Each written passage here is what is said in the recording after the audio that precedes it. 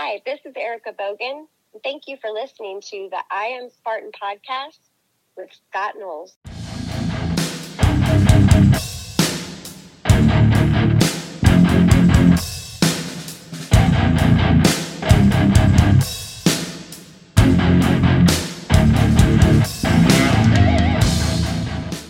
I am Scott the Fane Knowles, and you're listening to another episode of I'm a Spartan OCR podcast. What's up, everybody? I got a super cool interview here today. I got DJ Fox. He is the winner of 2022 World's Toughest Mudder. And, he wasn't born and bred runner. He kind of picked up running a little later in life, and built this huge, aerobic engine, went and got 105 miles last year at World's Toughest Mudder and trained all of 2022 to be the champion this year at it. And I really got a lot out of this interview, and I think you will too. Also, if you didn't listen to the other interview that I put out this week with Rachel Waters, you need to check that out too. She's doing her, what I call a turkey trot from hell this weekend. It's a 100-mile endurance event that she's doing with 500 plus obstacles, and it's a fundraiser she's doing to raise money for the Lionhearts Fitness facility, and it's a really great fund, and you need to go and check it out this weekend. There's a Facebook group where you can see how she's doing throughout the day, the night, the weekend, and make sure you go and donate because it's a really great cause for what they're doing for the kids over there. But anyway, here's the interview with DJ Fox. DJ Fox, what is going on today, brother? Not much, man. I am relaxing, still in full recovery mode over here. So, yeah. Chilling. So I saw in your Instagram story, it looked like you went somewhere today, like a spa or a chiropractic place or something. What was that about? Yeah. So I went to a body worker. So I got some trigger point therapy done. It's called Durango Movement. Yeah. Right here in Durango, Colorado. His name is Alex Denner. The dude is the best. He's our witch doctor out here at the house, and he heals all that ails us when things go when things go sideways. So you say trigger point. So like, what is that like? That's not like chiropractic work. What is it? They just work pressure points or something like that? Yeah, like deep tissue massage, sports massage. Oh, okay. Yeah, I got you. But yeah, then he looks for like the like real main source of it within muscle bellies and things like that, right? And he'll spend a significant amount of time working on the specific trigger points within the muscles to hopefully create releases in that part of the body and then anywhere else that might also be binding up. Okay, cool. So I saw in the results that your first name is David. What does the J stand for? Joseph. So it's just your initials. Okay, cool. Yeah. I was just curious. That was my own curiosity. I don't know if everybody knew that or not. Yeah, when I signed up last year for WTM as David Fox, and it was funny because I kind of did the same thing last year where I like slowly eked my way up the leaderboards and ended up falling to third at the end of the day. And everybody, all my friends are like calling me DJ, right? So everyone's like, who the hell is David? Where is this David person out here? Right. So that's what he is. I went with DJ this time around. Like, we're friends now, so we can get a little bit more informal. And so, and I listened to your interview on Obstacle Running Adventures, and you said that you were located in New York, and now have you permanently moved to Anthony's Ultra House, is what he calls it out there? Oh, yeah. I was in New York my whole life. I came to visit the Ultra House last November before World's Toughest. Absolutely loved it. Anthony gave me the opportunity. Said, hey, man, if you want to do this thing seriously, I got the spot for you and we'll make it work. So, I bailed on everything, man. I quit my job in the gym. Left my family and packed up my whole life in the car and took this thing full time. Awesome. Which was I moved here at the end of March of this year.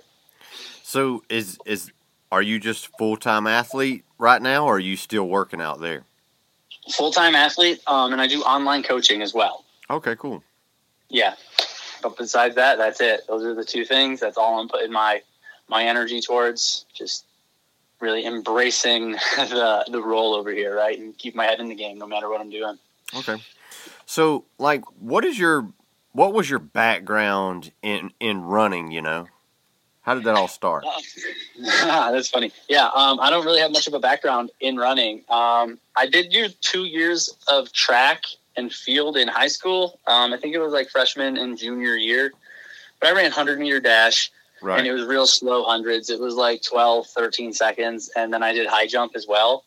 And then at the end, like it was like the very last 2 weeks of track, and they're like, "Hey, somebody bailed on the 400. Who wants to run the 4?" And I'm like, "Whatever, I'll just do it." And I ended up running sub 60, barely, like 58 or 59 seconds. But I'm like, okay, I'm a little bit better at that. That was fun. And then I got to run the 800, and I totally crashed and burned and did it in like 2 minutes and 40 seconds, and got to slightly redeem myself the next time around, and was able to do it 2:20. But that's the extent of like my running as growing up. Besides that, I got into just like hiking the mountains in the Adirondacks in the year 2016, or the summer of 2017. And I just went out and hammered a bunch of high peaks, did like 33 in one summer. So I was like getting into the outdoors and moving quite a bit. But then I ended up, I got sick, and I ended up in the hospital with diverticulitis and a stomach abscess that was the size of both of my fists put together, in between 2 layers of my large intestine. And that put me on my ass. I bet. I was in the hospital for 8 days, no food, no water. I came out significantly thinner than I was, because I went in and I had just been weightlifting for a very long time up until this point. So I went in a big dude, like just over 200 pounds, came out of the hospital like, close to like 180 or so. And then just kind of got back into weightlifting again and hiking some more. And then I started to get reoccurring attacks of the diverticulitis, which ended up putting me in the hospital like almost every 2 weeks for a few months. Shit. To the point where I was like, they're like, you can keep doing this and you can just live your life on antibiotics, or we can try and remove it. We'll have surgery. We'll pull out the bit that's bad, and hopefully that sorts you out. So I elected for surgery actually that might've been 2017, February 5th of 2017. Where I had that bit removed. And then that's when I started running, right? I don't know, just like bedridden for a few weeks, and, went from not being able to walk around to crawling around to walking up and down the stairs to I walked a mile, ran a mile, ran 2 miles, ran 3 miles day after day after day, right? And kind of been snowballing ever since. So my running career, I guess, stems back until then. So it's almost the whole 5 years old now. So you just, had this procedure done and just all of a sudden had the urge to run, huh? Yeah, man. It's funny how things work like that. And like part of it was I was so big and strong. And I think at this point, like after the surgery, I was like 150 pounds coming from about 200. Damn. And I just loved weightlifting and powerlifting, and my powerlifting numbers were decent, right? Like I could pull 500 on the deadlift. My bench wasn't anything spectacular. It was like 255, maybe 260. And then I could squat just over 4. And I couldn't do all that shit again, right? And it took a long time to build. And I'm like, damn, I spent like almost a decade putting weight on and getting strong. And my body immediately went and lost 50 to 60 pounds as soon as I wasn't doing it anymore. Do I really want to like go and try to build that back up again? Or do I want to totally take a left-hand turn here and pivot and let's try something else? And then as soon as I started it, I loved it. Absolutely addicted. Yeah. Do you ever have any more flare-ups now that you had the surgery done? I have had none. I'm knocking on wood as we speak. 0. I've been fine. Well, that's great. Yeah. That it took and it works.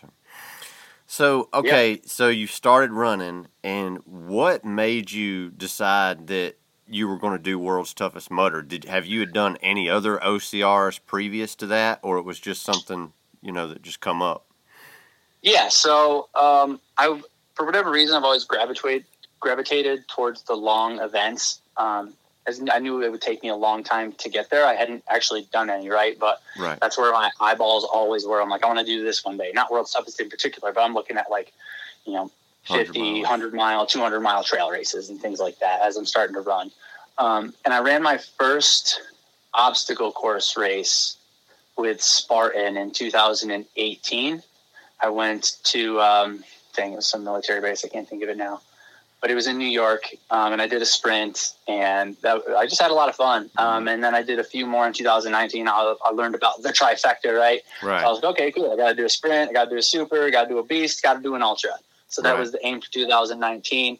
And I ended up doing like Greek Peak Sprint. I did the Palmerton Super. I did the New Jersey Beast, and then I did the Killington Ultra at the end of the year. Oh, when did you do Killington Ultra? 2019. Ooh, that was a good year. That was when it was cold and rainy all year. It was, dude, hell yeah. And then I really enjoyed that. And I did that, and it was like, dude, grueling, absolutely grueling, right? I'm like going by people on this hill, and I got my purple jersey on. They're like, dang, you signed up for this twice? Like, he doesn't look like he's having a good time. But, that was my first opportunity to, like, I guess, see if I enjoyed it, right? And I did, and it was like, it took me 11 hours, first ultra out there, and I picked probably one of the biggest and baddest ones Spartan has to offer at that point. And decided I'm in on the ultra stuff 100%. That's where the training's going. I'm not real fast in a sense, right? Like 5K times are pretty poor. Yeah, me neither. They're getting better, but I'm definitely not ever going to be competitive in that realm. That year at Killington, I think Javier and Chris Mendoza was there that year too, I think. Okay, I'm not sure. Yeah, I didn't know anybody at that time. I was just kind of putting my toes in the water. That was a brutal year. I remember, I got a video, and I'm up at the top of the death march, and these winds are trying to rip my jacket off me. Yeah. So that was that, and then obviously it was like COVID, right? Right. So absolutely nothing for 2 years. And that was probably like one of the better things that could have happened for like my athletics, at least, right? Because I didn't have to worry about racing at all, right? Like, I wanted to be good, but I wasn't competitive at all yet. And this just gave me the opportunity to put my head down and work for 2 years. I'm like, well, you got two choices. There's no races. You're either going to get discouraged and you're totally going to stop. You're going to bail. You're going to lose fitness. You're going to lose gains. Or this is the opportunity to put your nose to the grindstone and pop out of the shadows whenever this thing is done and be ready to race, right? So that was after that. So 2020 gone, 2021 basically gone until World's Toughest. So that was my next OCR after that Killington Ultra almost 2 years later. Right. So you didn't do anything to like qualify for like contender status or anything like that before World's Toughest Mudder? You were just like, fuck it, I'm going to sign up and go. Yeah, so I just like put in an application for contender status, which they accepted. They saw the Killington Ultra. I put that on the resume. Oh, cool. And then in the year leading up to, so 2021, I ran the Bob Marshall Trail in the Adirondacks. Right. And I set the FKT on it. And it's a 50K route with 16 or 17,000 feet of climbing. I'd have to look now. Jesus. Yeah, and I did it. I completed it. So I brought that time down to 12 hours, 10 minutes, and 30 seconds. Damn. I still currently possess the trail, but it would be exciting to see somebody super fit go back on that or actually get on it myself again. I think I could really hammer that and drop some minutes, potentially put up to like an hour off of that one now. But yeah, so that was under my belt. And then I had run a 50-mile FKT attempt around Cranberry Lake, and I had missed it by about 10, 15 minutes, and Josh Reed currently holds that record. Right. So I just told them all that information. They accepted my contender status. Oh, cool. And it was like I was running with Josh and Javier in the summer, and, Javier was like, I would love to see you compete in something like World's Toughest. I think you'd be good at it. And I'm like, man, I've definitely been eyeballing it. I wasn't sure if I was ready for a 24-hour thing up until this point, but I was teetering between Ultra World Champs and World's Toughest, and then everybody was like, "Dude, World's Toughest is the place to be. The obstacles are so much fun. The community's the best. So you should do that." And I was like, "All right, twist my arm, I'm in." So you went to World's Toughest Mudder 2021. You placed third with 105 miles. What was your training like leading up to it? It was a lot of running. I did, I'm like maintaining strength work. I'm doing lots of pull-ups and weighted pull-ups and all different varieties there. But the focus was on the running, because I don't have an extensive background in it yet, right? I knew I needed to put on as much volume as possible. It wasn't a whole lot. I had started running I thought I had a stress fracture in my shin early in the year, but I didn't. I just had a soleus strain that was manifesting as like medial tibial stress syndrome. Yeah. So that put me on the bike for about 4 weeks in February. And then after that, you know, I tried to put on some better mileage and just wasn't able to. I kept getting like up towards like 30, and then something would pop up. I would just have some sort of little injury that would take me out I would catch it pretty early, right? But it would be like, it would take like 4 days away from me or something like that, right? Like nothing massive, but I just couldn't get the volume up. So I didn't even run a 40-mile week up until the end of July of 2021. Right. And then I did that 50-miler at the end of, no, it was October 1st of 2021. I did the 50-mile Cranberry FKT attempt. And then after that, I recovered really well. I ran just 2 miles the next day, and then I was able to jump right back into training and work my way up to about 50 miles a week for, I think it was 5 or 6 weeks. So that was massive mileage for me at the time. And then I think I had 3 or 4 weeks leading into WTM where I had just broken 60 with my peak mileage week at like 68. And then those last 2 weeks I was in Durango. So I had one more heavy mileage week out here, and then, you know, kind of started to taper off. But that's what the training looked like that year. Okay. So you go to World's Toughest Mudder, you get third, 105 miles. After that race, did you decide I'm really going to concentrate and go after this hard for 2022? 100%. Yeah, I did that. I had really surprised myself. I blew my expectations out of the water for 2021 at World's Toughest. Right. Leading into it, Josh was coaching me, and I had looked at him, and I'm like, hey, man, I'm like really excited to go to WTM and, you know, get some experience and learn a lot, and then hopefully I can come back next year and be competitive. And he looked at me like, you know, a little cockeyed, and was like, I could see you getting on the podium. Don't be surprised if it happens this year. And I'm like, okay. So I reframed it a little bit. I was like, maybe this is possible. It's, you know, I'm just going to go out there and do my thing. Have my best day, and things will just land where they do, right? Right. And again, the farthest I had ever run up to that point was that 50-mile FKT attempt. So I crushed that, dude. You know, I added 55 miles to my longest run, and this included obstacles now. So, yeah, I got excited and decided, you know what, I'm moving to Durango. I'm going to do this thing full time. I'm going to 100% commit myself to World's Toughest Mudder 2022. That was it. That was the A race all year. Everything else I did led me to November. So after you did, you know, World's Toughest Mudder and you moved to Durango, was there something after the race that you realized I need to work on this, or, you know, did your training change going into 2022, or was it just you wanted to build a more, you know, endurance running block leading up to it? Yeah. So as I had said a little bit previously, I have a massive strength background. So I'm really able to maintain my strength very well. And then I can bring it back up after a maintenance phase. Once I go back into a build phase with my strength, it comes back very quickly. So I knew that the most important thing I needed to do was add more volume. I needed to run more. I needed just like more easy calisthenics and pull-ups like that. I needed to be serious. I needed to push other things that were taking up my time out of my schedule. And I needed to do this thing, you know, full-time, balls to the wall. So yeah, I knew I was going to have a massive increase in overall workload as long as my body could handle it. Right. So what does like a typical day of training look like at the Ultra House? Yeah, man, it's easy. It's monk mode out here. It's the same thing every goddamn day. So wake up at, you know, almost the same time within an hour of the day before, unless something, you know, some outside circumstances has pushed you one way or the other, right? Like a race or a potentially long night. It's going to put you in bed for a little bit longer, right? But get up about the same time. Immediate cold exposure. So all spring, summer, and fall, that meant we walked out to the creek behind the house and we would cold plunge. And the water was about 40 degrees all year. Wow. So I would go and I would sit in that thing for, you know, a minimum of 3 minutes and up to 5 minutes at a time.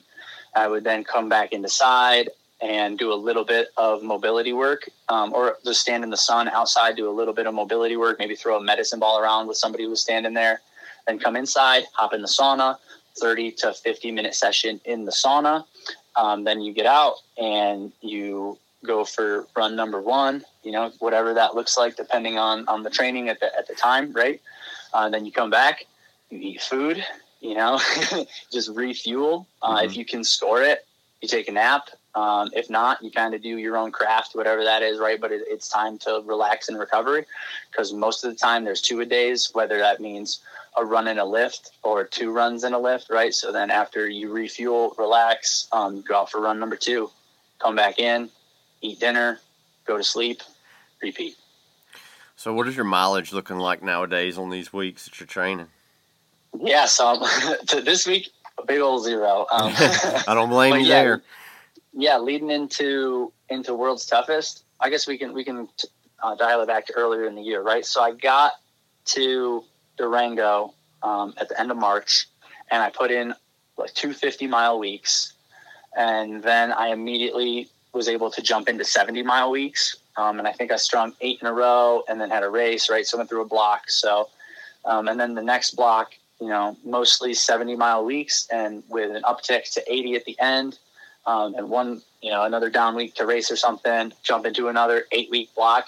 And this one, I put 200-mile weeks in the middle of, just to kind of, I was handling the 70s really, really well. So I was able to stick 200s in and then bring that back down and get ready for another race. And then leading into WTM, I started this training block off with a 70-mile week. Mm-hmm. I then ran 400s back to back. Wow. And then a 70 and then a taper. So mileage was massive this year compared to last year, which is really exciting and really encouraging that my body handled it and tolerated it all. So on these run workouts that y'all do y'all do them like together, or is everybody on their different prescription or for whatever workout they got to do? Yeah, quite often runs are done together, especially like long, slow, easy runs or short, easy runs, right? Like we do a ton of 10-minute pace around here. Right. And then a lot of the time we'll have a workout Wednesday, and if it resonates with all of us, we'll run some fast miles together. But besides that, like if you're being specific for an event, you can get your quality work on your own. A lot of the times we probably run together 70 to 80% of the time out here as a team. Right. Which is awesome. Keeps everybody going. So do y'all do a lot of how many quality workouts are y'all getting in a week, or is it mostly just a lot of like zone 2 stuff, just to build your endurance base up? Yeah, the vast majority of it is, for me, zone 1 and zone 2, more zone 2 than anything. And then I'll normally have a workout every Wednesday, and quite often I will add intensity to a Saturday long run. Right. And so pretty often it's twice a week. Sometimes it's once a week. Yeah. And I'm sure I'm starting to think about training for this upcoming year and where I can add a little bit of volume and where I can start to add intensity. But yeah, the most it'll ever be is 3 times a week. And often if it is 3 times a week, it's 2 quality workouts on a single day. So do y'all take days off, or is it just maybe just an easy day? Yeah, I mean, you evaluate it in the moment, right? If I can run a couple miles, I'm going to go out and run a couple miles, and we'll call it an easy day rather than a day off. But I had some good strings this year of 8 to 10 weeks without a single day off of running. Wow. Maybe I ran 2 or 3 miles on one of those days, but then I just listen to my body, and when it's starting to talk to me, I'll bail on runs all the time. I will cut stuff short. I will jump out of quality workouts, which is probably one of the best things I was able to learn and do this year, is not just force myself through anything and everything. Yeah. So, I'll bail on workouts if I need to. I was going out for a 12-miler, pretty close to the race, and I just had something was bugging me in my foot. Got a mile out from the house, spun it back around, and got back home and took the rest of that day off. Right. But yeah, I prefer to do easy recovery work if I can, and I'm at the point in my training where I can run and recover at the same time if the duration is short enough and the intensity is easy enough. right? It's a lot like I'm playing with a lot of different things here, but I've gotten really good at listening to my body and what it needs, I believe. That's cool. Yeah. So I guess, that helps a lot too, because, when you're doing it full time, like if you're doing that morning run and something flares up, and you say, well, I'm just going to cut this one short. And then later on in the afternoon, you go back out and everything might feel fine, So that's yeah, exactly. Cool, right. I have so much more freedom to change and adapt my schedule on the fly. Right on. So how did you feel when they announced that they were going to move World's Toughest Mudder to Atmore, Alabama? After at the brunch last year. Mm-hmm. Yeah, I'm like, oh, that's cool. It'll be warm. Yeah, I think that's what everybody thought. Yeah, it'll be warm. I don't think it'll be humid too, but whatever. I got a lifetime of years up in the Northeast, so I'm not worried about the humidity. That'll be great. I guess that's where my head went there. So when you saw that the weather was going to be shit, how did that change your strategy going into the race? Zero strategy change. No matter what, I'm running my race at the end of the day. I just went, okay, the course is now going to dictate everything that happens, right? It's going to dictate mileage. It's going to dictate so much. But I think those scenarios play into my favor. I don't know. I just got when shit gets hard, man, I got no quit in me. I haven't found it yet. So if it comes down to who wants to be out here and who doesn't, the odds are in my favor at that point. So when the weather is brutal, I don't mind it at all. I know I'm going to stick it out. So I'm happy with those conditions. They're okay. I got a lot of cold exposure training. Again, a lifetime of winters up in New York in the Northeast. I'm ready. Right. Doesn't matter. Whatever the day brings, I'm coming. Did you test out your wetsuit gear, prior to the race and everything? I did, because I didn't have to use it last year. Right. So that would have been the perfect testing grounds. But so what I did this year is I went to the Animas River, and I did a 10-minute soak. So I got cold, threateningly cold, where core temperature dropped quite a bit. And then I tried to put the wetsuit on and see if I could run myself back into warm, which I was able to do just a little bit. But that told me okay, once you're cold, once you're that cold, you're in deep shit. Even with the wetsuit on, you're going to have a hard time generating enough body heat to heat the water and heat the neoprene. So I know I need to be, I can't let it get that bad. So that was really good insight into, okay, this is too far. I can still move and I can still recover, but if I got to go back in the water again, how long can I do this? Am I still in recovery mode, or am I just on borrowed time here? And then I did a couple of runs in it. So I put it on dry, and we would run and jump into the river. And then we got one of the coolest obstacle gyms down here, Summit Fitness. And they had allowed me and Anthony to use the wetsuits and go jump in the river and run into the gym and set up an obstacle circuit so we could feel what it was like having them on while we were doing overhead stuff. So we would go through some monkey bars and crawl under walls and hit a warped wall, go run a quarter mile, jump back in the river and repeat. So Dan let us make a mess of his gym as long as we cleaned it up. But I got some good reps in there, which was pivotal towards the end. It was the most specific training I had all year, right? I had done everything else in a vacuum that I needed to do, and it was time to put all of the pieces together. So I was able to do obstacle work with the wetsuit on, well wet and cold. It sounds like you were pretty prepared, more than I was for sure. I didn't run in my wetsuit until the race. Go. Oh, really? Yeah.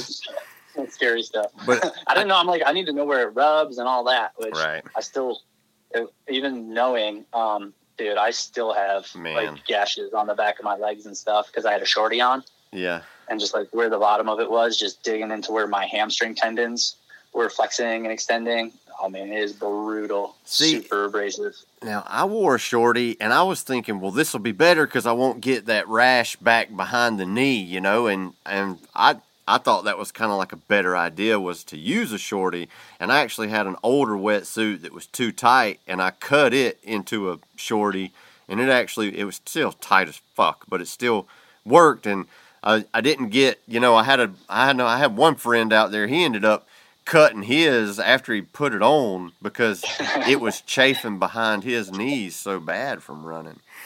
Yeah. But yep. I think we're better off, right? And it gives us a little bit more ability when you're in the shorty. Yeah. It's slightly less restrictive. It's way easier to put on, right? It doesn't have any drag until it hits your thighs, so you only have a couple inches to deal with. That's right. Yeah, I was really happy with it, and it was just warm enough, so that was good. So what? Again, it just dug in a little bit. What was the thickness of yours? It was like 1.5 in the arms, 1 in the armpits. Right. I think it might have been 5 right across the chest, so it varied across the suit. It was a swim run. Right. So it kept you warm. You didn't get cold through the night anytime? Not Too bad. to the point of any concern, right? Like I was cold, right? Every time I got into water and got out of water, the wind would blow and hit you, and you got cold, right? But I could warm back up pretty quickly. Yeah. My hands got cold. I'm still missing some sensation in my pinky fingers here. Oh shit. Yeah, apparently they say it comes back in 3 to 6 months. I'm like, all right, I'll listen to you guys. I didn't get that cold. It's getting better. It's like I get a little bit more sensation every morning, and probably not even a whole percentage, but right. I'm like, all right, it's better. Either that or I'm just getting used to it and forgetting about it. Did you do the hot lap the day before the race? I didn't. No, I didn't. I went there and I went to listen to the race briefing and his description of the obstacles, and I was like, I don't know. It's getting kind of warm out, and I'm drove an hour here. I'm just going to go chill. Right. So, it's the day of the race. It's about to start. What is your pace strategy going into this race? You've done it before, and you know what to expect. Was there anything that you were going to do differently at this, World's Toughest Mudder than you did last year as far as pacing went? Yeah, so both this year and last year, we were 100% gauged off of effort. I guess at the start of this one, I knew I put in a lot more running miles. So there was 2 sides to that. It was like, okay, I can actually kind of run now. So don't run myself into the ground too early. Right. Don't do too much damage too early because I can actually move pretty well. But then at the same time, trust the training. You're tapered for this. Go out there and, again, run it off a feel. But if you look down at your watch and you think you're going a little too fast, don't get too concerned. I'm not like I'll be happy banking some miles up front. Again, but with always asking myself, is this sustainable? Is this sustainable? And those first 2 laps were close to 7-minute pace. And I don't think that's necessarily sustainable, if I was just doing a 100-mile race, but knowing the fact that the pace slows down a little bit and things get in the way and the running's broken up, I was happy with that off the bat. So, pacing strategy, there was no real pacing strategy. It was run it off effort as hard as you think you can maintain for, 24 hours, an hour at a time, a lap at a time, right? Right. I know your buddy Anthony was out there just kicking ass for the first few laps. Yeah, boy, he's fast. Man, I was telling him this on the interview. I ran with 2 of my friends for the first 6 laps, and I don't know why, but we all had to go to the bathroom at the same spot, and it was right there. That I forget what that obstacle was called. That was like an all cargo net rig. Pretty much. Oh, yeah. I forget what it was called, but we would stop and piss there every lap. And within a quarter of a mile, Anthony would pass us right there every time. Every lap. And I'm like, this dude is running twice as fast as we are, man. And just didn't look like he was going to slow down. It was impressive. It was a beautiful disaster to watch what he was doing. For sure. Dude, he's a machine, right? I've said it before. I'm like, if anybody can come over from the pure ultra running side of things and make this work, it's Anthony. I know, and I'd listened to his interview where he talked about, trying to get 125 miles, but then he said he wasn't going to use a wetsuit. I was like, ooh, that's a bold move, but when you're seeing him out there and he's just bombing it, man, just bombing it. It's like you're kind of when you see him pass, you're like, fuck yeah, man, go, So yeah, for sure. When he was telling us that he's like, I'm not going to use a wetsuit, and we're like, well, we're going to use wetsuits. If you can show us a better way to do it, man, by all means, please do so. I would love to know better for next year. Right. Yeah. Did y'all be like, told you so, man? He put it on. He knew. He found out. Yeah. Yeah, he got into it. He's like, I still think there's a better way, so I'm going to look into it more, right? He's like, I'm just still not certain the wetsuit's the best option. Right. So Yeah. I'll let him do some R&D for us. He just did the wrong. He should have went to 2021 Worlds, huh? Oh my God, yeah. Yeah, seriously, the weather this year, dude, it was crazy. Did you run in 2021? I didn't. This was my first World's Toughest Mudder this year. Okay. This year, like I ran 105 miles both years, right? Right. This year was so much more brutal. The obstacles I thought were harder. There was a lot more grip intensive stuff. And then that on top, like the course itself was really runnable. But that, and then put the cold and there was more water, and then the little bit of rain we got, like this year was brutal. Yeah. Man, I was just so happy that most of the course was in the woods, because if we'd been hitting that wind all night long, you'd have saw probably twice as many people drop, dude. Easily. The wind is the sword of the cold, man. It will cut deep. Man. Like they didn't like that last little stretch you were running down with that big open field. Yep. I remember I was running like laps 1 or 2 and 3 with my buddy David, and he's like, "Oh, this will be nice. You can get out of Blockness, and you got a half a mile to warm up before you get back to the pit." I'm like, "Not unless the wind changes, man. This is intense little wind tunnel right here." Yeah, it was like you had to use that last half a mile to push the pace so you could generate your body heat to where if you went into the pit for a little bit and stood around, you were going to get cold. So it was best to push the pace right there at the end.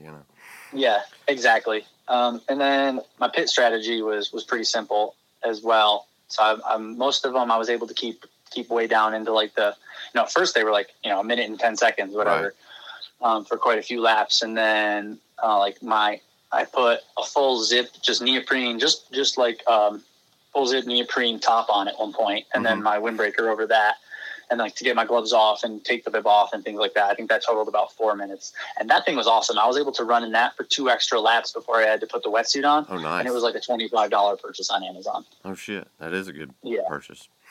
Dude, yeah, it was so good. And then my wetsuit lap, that was like an 11-minute pit, I think. That's not too bad. It wasn't too bad. It was hard to get on. I was like, I needed help. I couldn't get my shoes untied. And one of my pit members, Javier, he untied my shoelace with his teeth. So God bless him. That's dedication right there, man. Yeah, it seriously is. Because, they were tied appropriately when I started. But, now this is, I think 9 or 10 hours in when I got my wetsuit on. And my feet had already swelled up a bit and took all the slack out. So, right. Yeah, they were. If I didn't have his help, I would have been screwed right then and there. So, what shoes did you use for the race? I used Ultra Lone Peak 6s. Mm-hmm. Yeah, one shoe the whole way. Oh, sweet. I had Lone Peaks to change into, but I ended up staying in. I only did 50 miles too, but I ended up using King MTs for the whole thing. I hate that they quit making those shoes. I love those shoes so much. Yeah, I just wish they were a little bit more durable. I've blown out the sides of every pair I've had of those. And so here's the thing. So I went to World's Toughest Mudder with no expectations. I wanted to learn the event, and like a second goal was like, it'd be cool if I got 50 miles. So I didn't want to take, and I've got like 4 pairs of King MTs. 2 of them are still in decent shape, and I've got 2 pairs that are, like you said, have got that hole busted on the side of them. And I said, well, I'm just going to wear these out. Dude, I used 1 pair of those King MTs with the hole in the side of it for 40 miles, and then I had like the other pair with a hole in it that I did when I got up the next morning and finished the last 2 laps. And the hole didn't get any fucking bigger, dude. That's funny. Yeah, I wore Timps last year. And I bought the shoes for the race, put maybe 20 to 30 miles of training runs in them, and then did the race. And at the end of that race, they were destroyed. There was nothing left in them. Wow. They used Lone Peaks this year. Same thing. Bought them for the race, 20 to 30 miles training them, hit the race course, and they're in great condition still. Yeah. Very surprised and very happy with them. Yeah, I like my Lone Peaks too. I mainly use those for just trail running, and I use the King MTs for, like OCR stuff, They got a little bit more cushion too, but that's a good shoe. I like it as well. Oh, yeah. So what was like your nutrition strategy like during the race? Were you carrying nutrition with you every lap, or were you just, running a lap and just getting it right there at the pit, in between laps? Yep, I was putting calories in my body from the jump. Like probably 15 minutes after that first lap, I had started sipping my Sustain Elite, which is an Endurelite product. Right. A little carbohydrate, electrolyte blend. Mm-hmm. So the plan was I was going to run with one 500 milliliter flask of Sustain Elite and one Morton gel for as long as I could every lap. So every single lap, I would make sure I finished my bottle of Sustain Elite, which had 2 servings in it. So that ended up being 230 or 240 calories. Right. And then one Morton gel, that's 100 calories. So now I'm up to 340, 330, 340. And I did that for 13 hours until I realized I wasn't sweating enough and I was starting to get too salty. Mm. Not that there's in that 2 servings of Sustain Elite, I think it's 400 milligrams of sodium, maybe closer to 5. So yeah, I just started to get too salty, and I had a backup plan for if that happened. I was just mixing 4 ounces of maple syrup with the 500 milliliters of water, and I would take that because that was that would equal to 240 calories. Take my one Morton gel, and that became the plan. And then I forget when I had actually started eating solid foods, but I had things at the pit. I had my pit crew grab me a pizza, a meat lover's pizza we got from Pizza Hut. Hell yeah. And I had a bunch of miniature Snickers and some cut up peanut butter and jelly sandwiches. So, well after 13 hours, I would go by and I started to, I would pick a slice of pizza with me and eat it for the first 100 yards or so of the lap. And then I started shoving some random Snickers in my mouth, as we got closer to the end. At one point, I came through, and I was starting to eat 2 of those mini Snickers every lap. I would just be filling my bottles. Javier or my girlfriend would stick one in my mouth. I would just start chewing right then and there. And somebody would have a Red Bull. I take a swig of the Red Bull. Wash everything down and carry on. And then at one point, somebody's like, "I got a McDonald's sandwich. You want some McDonald's?" And I took a bite of someone's Egg McMuffin or something. Oh, that's awesome. Yeah, but there's a picture of me going out for lap 21, and I just got 2 miniature Snickers in my hands. Yeah, getting ready to take off. So it was a very simple plan. In a perfect world, I just run off of the Sustain Elite and the Morton all day, right? But I wasn't sweating enough, so I had to switch to maple syrup. And then when I was ready for more, and my body started craving it, now it's time for solid foods, which I gravitated towards pizza. Gotcha. Yeah. So, during the race, in the night hours, was there any mental low points, or were you just laser focused the whole time, man? Let's call it both. Yeah. So I started to hurt pretty bad 9 hours into this race. Wow. My quads were starting to lock up a little bit, and it was getting uncomfortable. So I started, a little bit of self-talk, thought more than anything, maybe I did go out too fast, and I've got a long 15 hours ahead of me. But that never got any worse at the same time as that, it never got any better. So my legs were uncomfortable for 15 hours of this race this year. Yeah. And then, it was different. It was interesting. Last year, I was having fun the whole time. This year, I had fun most of the time. And at moments, thoughts would creep through my head, and I'd be I would think fuck, I'm tired. And then, I take that and I click, and in my brain I go, nope, nope. And I'll start saying that out loud, right? I'm your word is very powerful. So be careful what you say, because you're always listening. And I just keep good things going through my head. I'll have the negative thoughts like everybody else, but I just try to do my best to immediately push them out. So things got low, but it's all, at the end of the day, I'm I'm here for a purpose. This, I left my family. I got receipts, man. I got shit to do. This is business time. I'm not letting myself down or anybody else down in this moment. So keep your legs moving, bud. That's right. You trained all year for that point, right? All year. Yeah. Today's the day it's going to suck. That's fine. I'll be fine tomorrow. Let's go. Right. So, like, as the obstacles started, like, opening up through the night, was there any point where your strategy changed where, you know, the penalty's easier here than doing the obstacle, or I'm going to use my band on this one because it saves time? How did your strategy evolve through the duration of the race? Yeah, so the plan was to run and just do all the obstacles until I found the need to use a band. And then in a perfect world, that as opposed to having a need, I could have strategically started to use bands on time-consuming obstacles, right? Like Right. Mutterhorn or the Satan's Mustache, things that took multiple minutes, you know?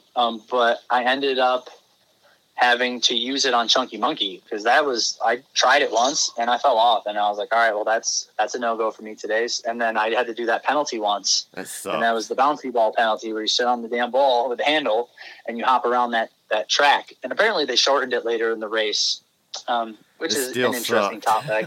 Yeah, I feel like for a race like this, right, like a world championship race, the penalty should just be the penalty. You shouldn't shorten it and make things easier as the day goes on. I agree. That can be a topic for another day. Right. Yeah, so I went through that bouncy ball penalty, and I was like, that's getting my band every time. I can't do the obstacle. I'm not fucking sitting on that thing. That was difficult, right? It's like quads are engaged. It's a challenging penalty as well. So, yeah, that's where my band started to go, starting at mile 60, I believe. And then I started to realize I was getting some upper body cramps, like my biceps were cramping a little bit and my chest was cramping a little bit from overhead stuff. So the teabagged obstacle, the slack line that you had to do the sloth traverse on the lower side of it, that started to blow up my upper body quite a bit and was giving my hamstrings a little bit of trouble towards the end. So I went, okay, that's probably going to start to get my second band. So I ran and just used one band on Chunky Monkey. I think it was miles like 55 or 60 to 75. So I had 5 or 6 on my wrist that whole time, right? Like I would have 5, I would use one, go down to 4, come back through and have 5 again. Right. So then I started to use 2, and it would be Chunky Monkey and Teabagged, just because it was actually giving me issues. Again, like that's one that doesn't take long. It's probably only a 30-second obstacle, so it's not the most time-efficient one to use it on, but strategically, that's where I had to go. And eventually, towards the end, I was back down to just one band, and I think I had to do that teabagged obstacle my last 2 or 3 laps, which proved challenging, but achievable. So I think I played my cards right. I think that obstacle would be easier if it wasn't a ratchet strap, if it was a rope, kind of like Spartan's Tyro is, you know? That ratchet strap just makes it way more difficult to hold with your hands. I have smaller hands too, and like it just, the way you have to hold that strap and it just digs into your hands, man. Like after the first lap, you know, once I put on the Bleg mitts, which was probably like a lap after that thing opened up, I was keeping my Bleg mitts on to, you know, pulled up to using that on that strap, and it made it easier just because it just didn't kill your hands so bad. Okay. Yeah, I did it barehanded the whole time, and it dug gashes through the sides of my pinkies. Right. Eventually, at the end of the race. Yeah, like that was my worst abrasive wounds are behind my knees where the wetsuit was. Yeah. And inside edge of my pinky where it was landing on the strap. It was pretty damaging. Out of all the obstacles out there, I think that was probably my least favorite one to come to. That, to me. What was your least favorite one to go to? I don't know, man. Maybe the Satan's Mustache. Yeah, it sucked by yourself. Yeah, it sucked, and I got eaten up by ants once. Oh, no. Oh, I bet that sucked. Yeah. Oh, man, yeah, the little fire ants. I had a bunch of, because I was running in a pair of shorts early in the race, so below my knee, my whole shin was just covered in little ant bites. And then, the ankle on one leg. So I'm like, I don't know what the hell's under here anymore. Like, that's not fun. But, I mean, it was brutal doing it by yourself. Like, it was actually pinned pretty tight this year. And I would be going through it, and, like, the net would just be catching on my wetsuit and the hood. and I felt like I was in a chokehold, man. And I'm like, oh, just get through this damn thing. And like slowly losing consciousness because I'm choking myself out with my collars. Oh, yeah, I know. It was weird because, like, when you would go forward, especially when you got out from under that tarp, it's like something would pull back and it would, like, start choking you. And you're like, what the hell's going on? Yeah. Exactly. And I couldn't mitigate that very much. So I just bared down and dealt with that one. So that was probably my least favorite in all reality. Yeah. I mean, it was still an achievable obstacle, but time-consuming and frustrating at times. Yeah.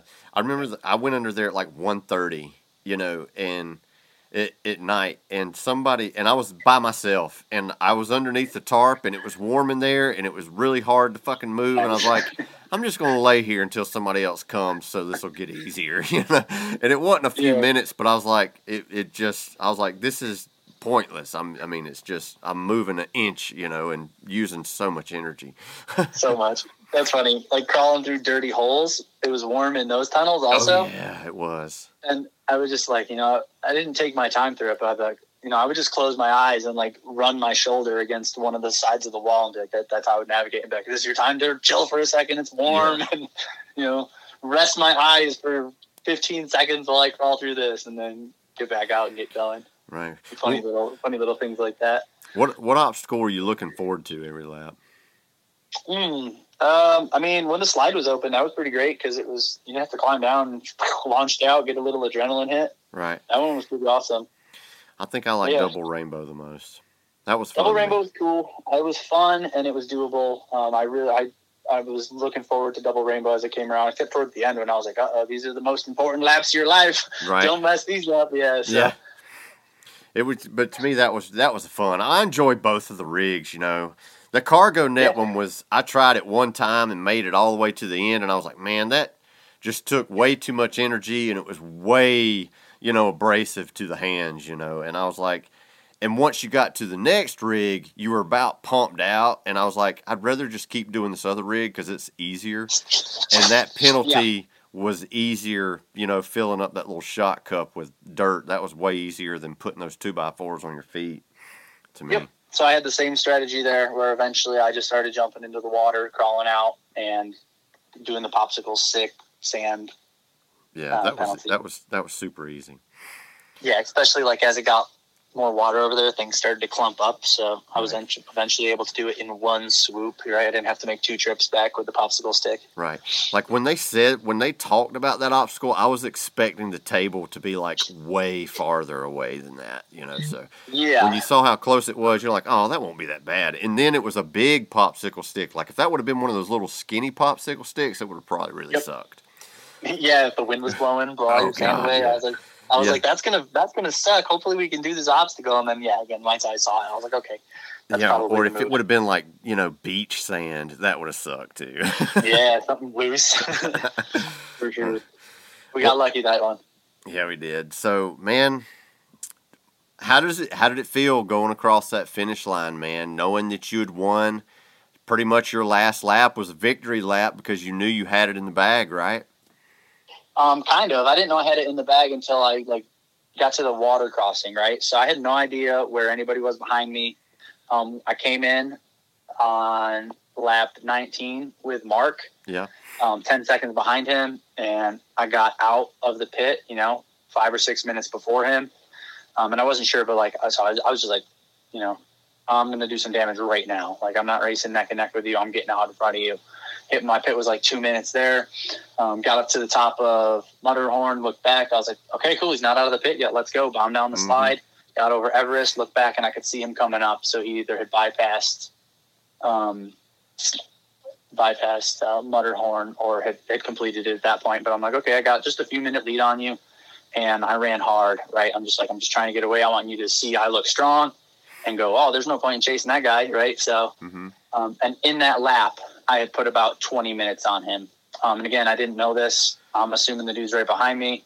I come in for that last lap. Javier, I posted that pretty sweet video the other day. He's like, hey, you got to maintain this, right? Can you do it? And I'm like, yep. He's like, and then what? And I'm like, and then we're world champ, baby. So I'm like, get me the hell out of here. Let's go. One more lap. It's all it's going to take. And in that same lap, I had passed Tyler as well. So I'm like, oh shit, I'm in first now. I didn't, I was just running away from Mark. I didn't expect to catch Veerman at that point. But yes, I went out for lap 21 and was running like the dude was right behind me. I had no idea where he actually was, but I'm like, nail in the coffin, dude. Let's go. I'm trying to put this thing away. If you're gonna take it from me, you're gonna work your balls off right now. That's for sure. That's the only thing I can offer is a challenge. And then so I knew I had it in the bag because the course bypassed itself right at that water crossing. Yeah. So at the one point it was like just before mile 2. Yeah, right before that water station.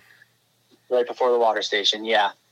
So going out, it's almost 2 miles out, and then coming back, it's like just over 3.5 miles back, or 3.5 miles out from the start line. So I had passed there, and I saw him coming down through the woods and about to get to the crossing, and I was like, hell yeah. So what was that? What was it? What was the exchange when y'all passed each other? Was it just a look, a nod, a wave? We weren't quite so he was like, I saw the yellow bib probably 30 yards off, right? So I don't even know if he had noticed me. I saw him, and I was like, let's keep going. Keep looking strong. Let's go. Right. And then when he was gone, I turned to the first person I saw, and I was like, come on! It was that moment where I'm like, I got at least 1.5 mile lead. I'm just over a mile out, and then I just like, all right, calm yourself down. Don't break an ankle. Mistakes. Yeah. Yep. Anything. I'm like, and then keep going because I don't know. Like, what if that dude all of a sudden gets really invigorated and starts dropping 7-minute pace again, right? Yeah. So I ran it in. Hell yeah. And I think I ended up beating him by just about 40 minutes in total. So. So how did it feel going across the finish 95 line? miles in. Oh, dude, it felt so good. It was crazy. I cried. It was something I've been working on forever. And to actually bring it all together was an indescribable feeling in all reality, right? Like, dude, you did it. I mean, all your hard work paid off. Like, all the sacrifice. You left home. You quit that job. You went full time into this, and you bet on yourself, and you won at the end of the day. It was an indescribable feeling. It was amazing. So what was the first thing? What was the first thing you did to celebrate once you left the race? Oh man, I had a nice steak. I ate a solid ribeye from the comfort of my bed. I had never absorbed that much damage from anything in my life. I looked good coming through the finish line, and as soon as I turned it off, everything went. Legs locked up, energy started to totally crash and burn. I waddled over to a chair and sat down, got out of my wet stuff, and then I couldn't do anything on my own. I couldn't stand up on my own. Nothing. I was like, I gotta use the bathroom. Y'all drag me over to the porta potty real quick, and sit me down, and then drag me out of it, and then I was a mess. I couldn't stand up. I had my friends put me in the car. I passed out in the car. Just daydreamed a little bit, and then I couldn't get out of the car. Had people drag me inside, stick me in the shower, and I just leaned up against the wall. well, I tried to clean myself off the best I could. And then I finally got myself into bed and bought some steaks, and then I had my buddy Josh cook up some steaks, and enjoyed a ribeye. That's awesome, man. Yeah. So going forward into next year, what's your plans for 2023, man? The only event on the calendar is World's Toughest, man. I'm going to do it very similar to how I did it this year. It's a scary but an exciting thing to put all your chips into one thing, put all your eggs in one basket. But that's the goal again. That's the A race. That's what I want to perform at. I will slowly fill the calendar with things that I believe are pushing me to my best performance at World's Toughest next year. Is there anything you're going to change in your training, or is it just going to be the same thing because this worked? Yeah, so I followed almost the exact blueprint I did in 2022 for coming out of 2021, just increased volume. So I think I'll be able to add more volume in 2023, and that's going to make me even more dangerous at this event, just having more time on feet. So I'm going to just keep doing what I'm doing, try to add more work capacity, tackle strengths early and then tackle weaknesses early in the season. And then as we get closer to the event, really start just honing in the strengths. Yeah. And come back hard to beat, man. I hear you. Did you piss in your Bleg mitts like Anthony did to warm your hands up? I didn't, but I will say that I tried. I can't feel my fingers still. And I was like, I need warmth. And I just couldn't piss through my wetsuit and somehow landed in my Bleg mitts. So I was out of luck. Whose idea was this? That's Anthony. I mean, dude, it's warm. It's warm water going into anything. I had one lap where my girlfriend poured hot water down my wetsuit, and she's like, it was fairly warm, but I was like, dude, it was like pins and needles all over me, right? And I'm like, this is amazing. And she poured some on my hands, and I was like, oh my god, I didn't realize how cold I was. So I mean, hey, if you got some warm water on course, use it. Right on. Yeah. Hey, man, I know we're getting close to an hour, but everybody that comes on the show, I always ask them the same 3 questions, man. And you've probably already answered this first one. So, to this day, what has been your most favorite race and why? World's Toughest 2022, baby. We pulled it all together, and we came out champion. So, hell yeah. I know that's going to be a hard one to beat. All right, so give me the reverse of that question. What's the race that you hated the most, disliked the most, and why? That's a hard one to answer. I don't know if I've got a good one for you. I've had challenging races. I would say let's call it or boring my race. 2019 Spartans Greek Peak Sprint. Because at that moment I realized I didn't do enough, and it hurt my heart. And it's like you feel like you're putting 100% into something, and then you realize you're not, and then you take the next step. So that had made me a little bit more serious. But I fell off an obstacle, and I was pissed at myself for leaving things on the table before a race and then during a race as well. So that's a hard one to answer, but that's probably my worst one, which was a driving factor in getting better. So not that bad. There you go. See, it was a great answer. What are you talking about? Okay, so this last question is, man, you got to give us the secrets. What is your race ritual? Like, what do you do on Friday? What do you do on Saturday before the race? What supplements are you using? What are you doing to win World's Toughest Mudder, man? Like, what's the secrets? What's your race weekend routine? Okay, so the secret's not in the supplements, but I am taking... So my last block leading into it, I was taking citrulline. I would take some taurine, making sure I'm drinking plenty of water with electrolytes, so I'm not drinking too much water. I was drinking Feed Elite every day leading into it. I started to trickle in some of the Neo 40 they have. So that's just a ton of vasodilators and nitric oxide boosters. Right. So I'm getting the cardiovascular system ready to pump and ready to work at its highest efficiency. I also started to eat some more carbs, just topping off my systems without getting too crazy. And then I stay as relaxed as possible.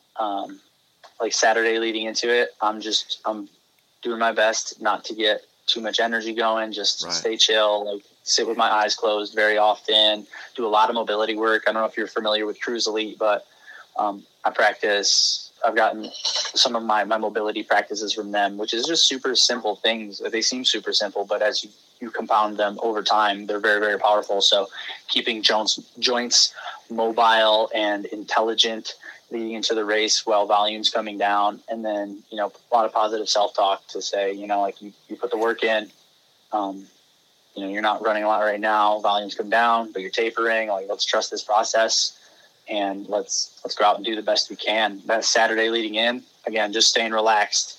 You'll see a video of me on the start line, and I'm, sitting there, hands around my knees, sitting on my butt, eyes closed, calm before the storm. So there's my secrets. What was your last real meal before the race, and when did you eat it? So that morning, it was 4 hours before. So 8 a.m., I had rice, probably half a cup of white rice with 2 eggs and a miscellaneous amount of maple syrup. All the maple syrup. Yeah, all mixed into a bowl. And then for dinner the night before, I had steak and sweet potatoes and some asparagus. Staple for me. So you make the wetsuit smell really good on the next day. Yeah, buddy. For sure. Well, hey, DJ, man, I appreciate you taking the time to do this, man. You want to tell people, like, who your sponsors are or where they can find you on, like, Instagram or Facebook or whatever? Yeah, you can find me on Instagram. Handle is at DEE_JAY_FOX DJ Fox. Currently being supported by Endurelite. Again, I explained my fueling with them early in the race. That was the plan. I used them in 2021 World's Toughest Mudder as well.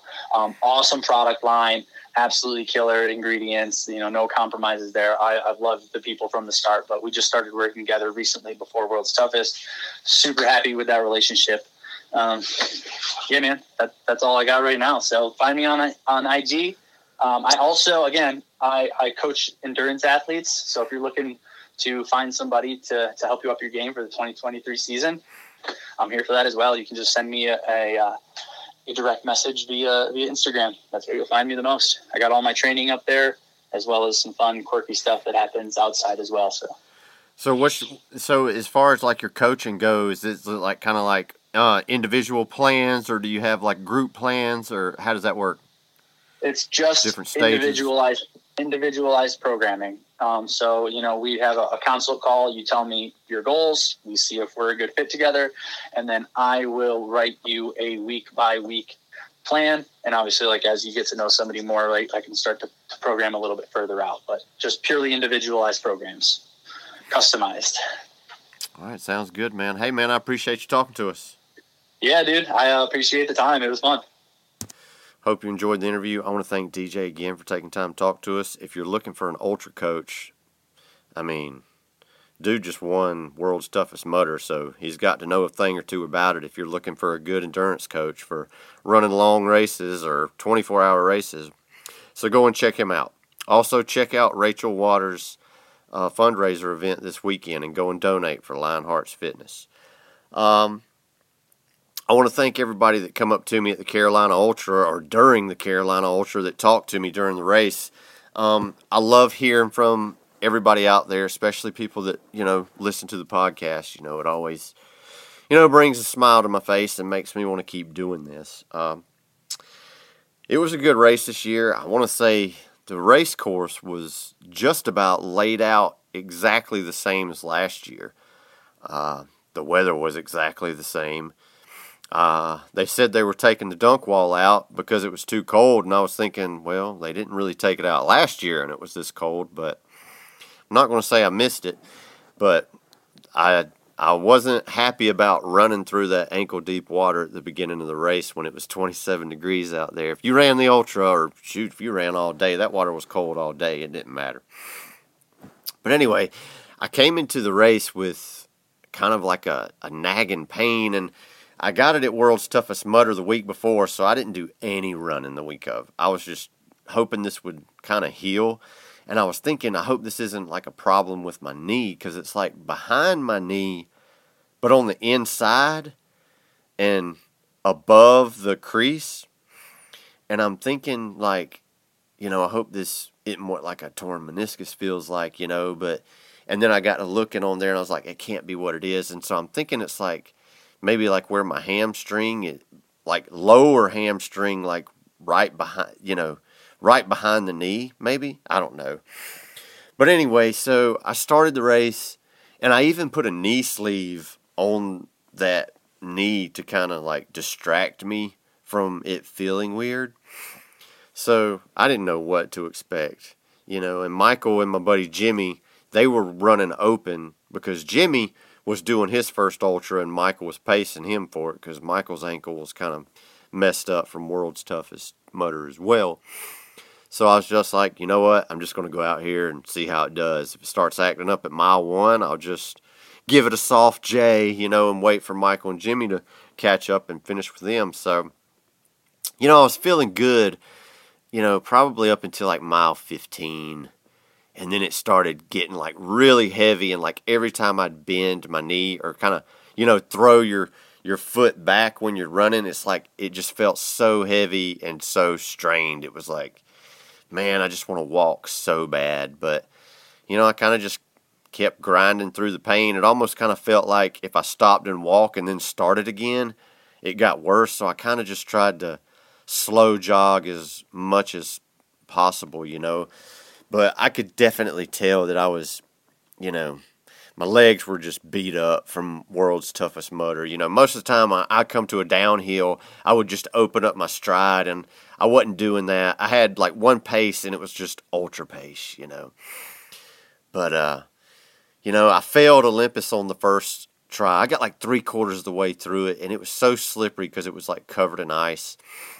And I missed a grab hold and hit the ground. So you run the loop, and the loop was exactly the same as it was last year because I remember failing it on the first try last year.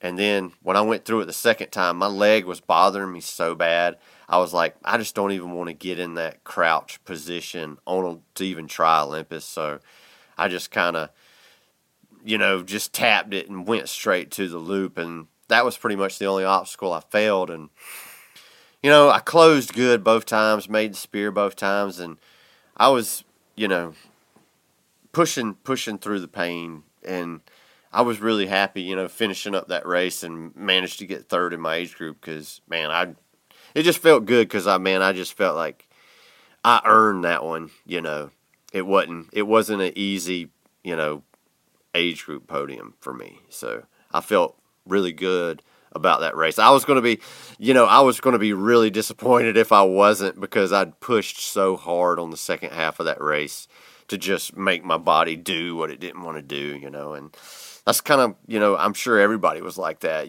that's doing their first ultra and they're on their second loop and they're hurting so bad and they want to quit, and then they just push and suffer through, and sometimes you just got to tell yourself, well, I'll just do one more mile, just do one more mile, 30 more minutes, you just kind of got to get your head out of it.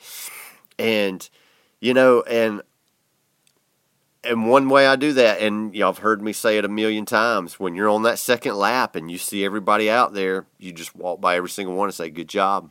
You're doing great. You're crushing it. Good job. And you just talk to everybody. And everybody doesn't always talk back, but, everybody's got their own demons on course. They're all going through what may be their hardest race, so I try to talk to everybody in passing, unless, they got earpods in or they're talking to somebody else. I try to usually talk to everybody. And it was great seeing Beverly out there, more hearts and scars. I remember seeing Joey right before I went up Stairway to Sparta, and I was like, man, I just need a hug. So I just went straight up to him and just hugged him right before I went up there. And, just anything to distract you from just, what you're going through on a race like that helps, and just like, it's just, sometimes it's just all a mental game. If you sit there in that grind and just think, man, this hurts, man, this hurts, man, this hurts, you're just going to drive yourself crazy. So you have to get out of that. You start thinking of the last song you heard on the radio, and just singing it in your head, or your favorite song, and strike up conversations with people, look at the scenery, and soak it up and think about stuff, just to take your mind out of it. And it'll help you get through some of the painful times in a race. And I was really having to do that at this race a lot, and I was thinking about how my friends' races were going, and sometimes it's not like you have to mentally keep yourself in the grind. Sometimes you just got to mentally, detach yourself from the grind, and that's kind of what I had to do. And let me tell you about something else I did, and I made a post about this as well. I finished the race, and I pretty much went straight to go get my medal. And I saw Cole over there at Lionheart's Fitness, and I got him to check my results because he's always got his phone and the results pulled up. And then I went over there and got my medal, went back to the victory wall and took a picture with because I wanted a picture with my buckle, And then I went up to Michael's car and just changed clothes there because I had my dry robe. And that's the cool thing about a dry robe. You can zip up that dry robe, pull your arms in, and you can change clothes inside it. Kind of like a shower toga, you know. And, man, I just started cramping all over. You know, I had some compression pants on that were super tight, and I did that thing where you didn't pull it over your ankle first, and you had them inside out, and you tried to pull them off inside out, and then it's like stuck trying to pull it off your foot. And I was cramping so bad. My calves were cramping, my feet were cramping, my ab cramped. I've never cramped an ab in my life, you know. And so it cramped, and I'm sitting in the back of Michael's truck, and I'm just out there just going, ugh! You know, and there was one guy walking in the parking lot, and he's looking at me, and I'm over there with my pants inside out, you know, sitting in my compression briefs, and got them both still on my feet, and he's probably like, man, that guy's in a bad shape. So anyway, finally got changed, and I walked back down there, and I watched the Beast Awards, you know, and I was talking to Shell Laquetta with Lionheart's Fitness, and I've been having this reoccurring neck problem kind of going on, and heavy carries, when I throw it on my shoulder, it kind of flares it up too. And I saw they had that massage therapist over there at that Lexus tent. What did they call that thing? There was something... It was like a recovery tent, but they had some weird name for it, you know, because they had the ice baths and everything. But they had that massage therapist over there, and I wanted to get her to massage my neck, and I was kind of limping around, and me and Shell got to talking, and we walked over there, and I got that massage, and she was talking to those people with Rejuvator. I think that was what they were called. Yeah, Rejuvator Medical Spa that were there, and while I was getting my that massage, which that massage felt so good. She really just loosened up my neck really good, and I told her where I was having pain at, and it felt so much better after that. And Shell, you know, was talking to those people with Rejuvator with their IV therapy. You know, it's like IV fluids, but they've got like a blend of like different vitamins and minerals in it and stuff. And you know, the way I was feeling and cramped up and everything, I was like, sure, I'll give it a try. So I'm sitting there, and the people that were doing it were just super nice, and I forget what their names was. One of their names was Adrian, and I think the other one's name, I want to say Matilda or Mildred or something like that. I can't remember. I'm probably butchering it, but anyway, they were super polite. You know, I want to say they were nurses too, and it took about 45 minutes, but like all my cramping went away. Like, I didn't cramp anymore after that. So, I mean, it was a cool experience. And so, anytime you're, like, finishing an ultra and you feel shitty like that, you need to check them out. And they already said, you know, because they were local to that venue, but they said they were going to do all the Carolina races. And, you know, in Fayetteville, I got dehydrated and finished in Fayetteville too, so that might be something. And they said they're going to be at Fayetteville, they'll be at Newberry, they'll be at Tryon again for Asheville, and I think they're going to be at Charlotte too. All the North Carolina and South Carolina races, I believe, are going to. So if you're having a real bad time and you're cramping real bad, you might want to go over there and just talk to them and just say, hey, this is how I'm feeling, will this help? And they'll be more than happy to talk to you. I know there was one guy, he come and sat down beside me, and he was like cramping up in the chair as soon as he sat down, and he was getting the same thing. He was getting it for cramps, you know. And I never thought about getting it because I was cramping. I just thought, well, you only do that when you're dehydrated. But man, it helped with the cramps. I didn't cramp anymore the rest of the day. But anyway, I hope everybody else's races went great out there. I hope everybody got their buckles at that race. That's a great first venue for an ultra, and there was a lot of first-timers out there, you know. I love seeing all the people in Southern Spartan saying, yeah, I did my first ultra, in the Facebook group, that is. And there was a bunch of friends here in Tifton that went there. My buddy Patrick, Andy, and Gene, they went there, and they took somebody to their first Spartan race ever, and he did the ultra there because he's been running with them too, and I think he loved it. I saw him today in the parking lot at work, and he said he's thinking about signing up for Fayetteville, you know. And I just thought, man, that's really cool, you know, because I remember when I did my first ultra, It was in my second year of Spartan racing, and typical me, I said after my first one, I was like, no, I'm never doing that again. And here I am. I think this was my 13th Ultra I've done. I don't know what it is about the Ultra, but it's just the most attractive race. It sucks the most, but when you're out there grinding and you're seeing everybody, you're doing an obstacle race that takes all day, and you have to think about, well, I have to take these gels here, and what am I going to put in my drop bin? Just all that extra stuff that you put into the ultra distance is just what excites me, you know. And it's always, you know, everybody knows, well, I finished a sprint, you know, and I finished a super, I finished this beast, and, you know, going to Killington every year, it scares the shit out of me because I'm like, this might be the year that I don't finish, because that's that ultra that most people have trouble with.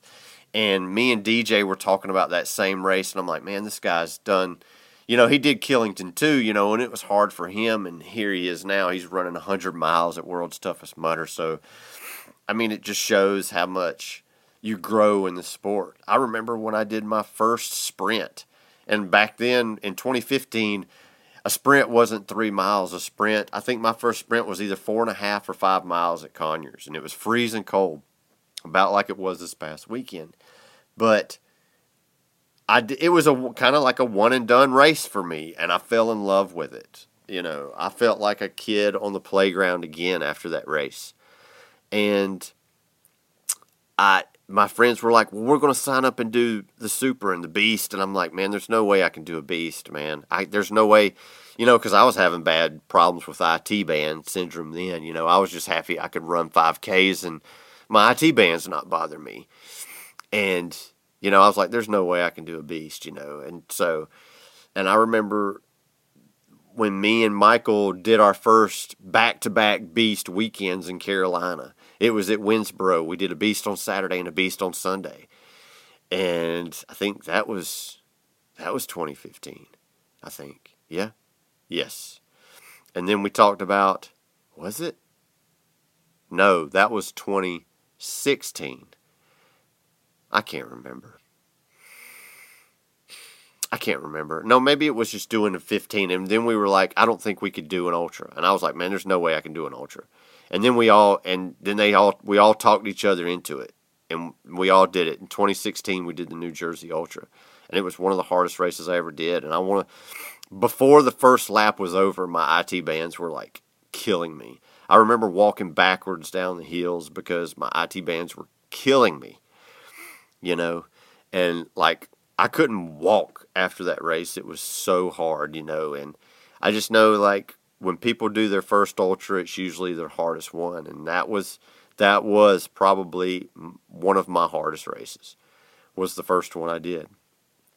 And I just think that's what's cool about this sport is when you tell people about it and they say, oh, I can't do that, I got to get in shape. No, you need to go do the race and then figure out what you want to do next. You do that one race. If you walk the whole race, it doesn't matter. When you finish that race, I mean, it's like you know at the finish line. You'll know, well, I want to do another one, and I want to be better. Or you'll be like, I enjoyed this race. I want to do one that's longer. I mean, and that's what makes the sport so addictive, you know. But anyway, I have ranted way too long. It's been 16 minutes of me running my mouth. But anyway, I should be doing another interview next week as well. But I will see y'all at Central Florida for the Trifecta weekend. Hopefully the weather will be warmer than Tryon. It's got to be, right? Florida. But anyway, follow us on Facebook and Instagram. And go and check out Rachel's fundraiser event this weekend and donate some money. It's a great cause. It's for the kids. Do it for the kids. All right. Talk to you later. Peace.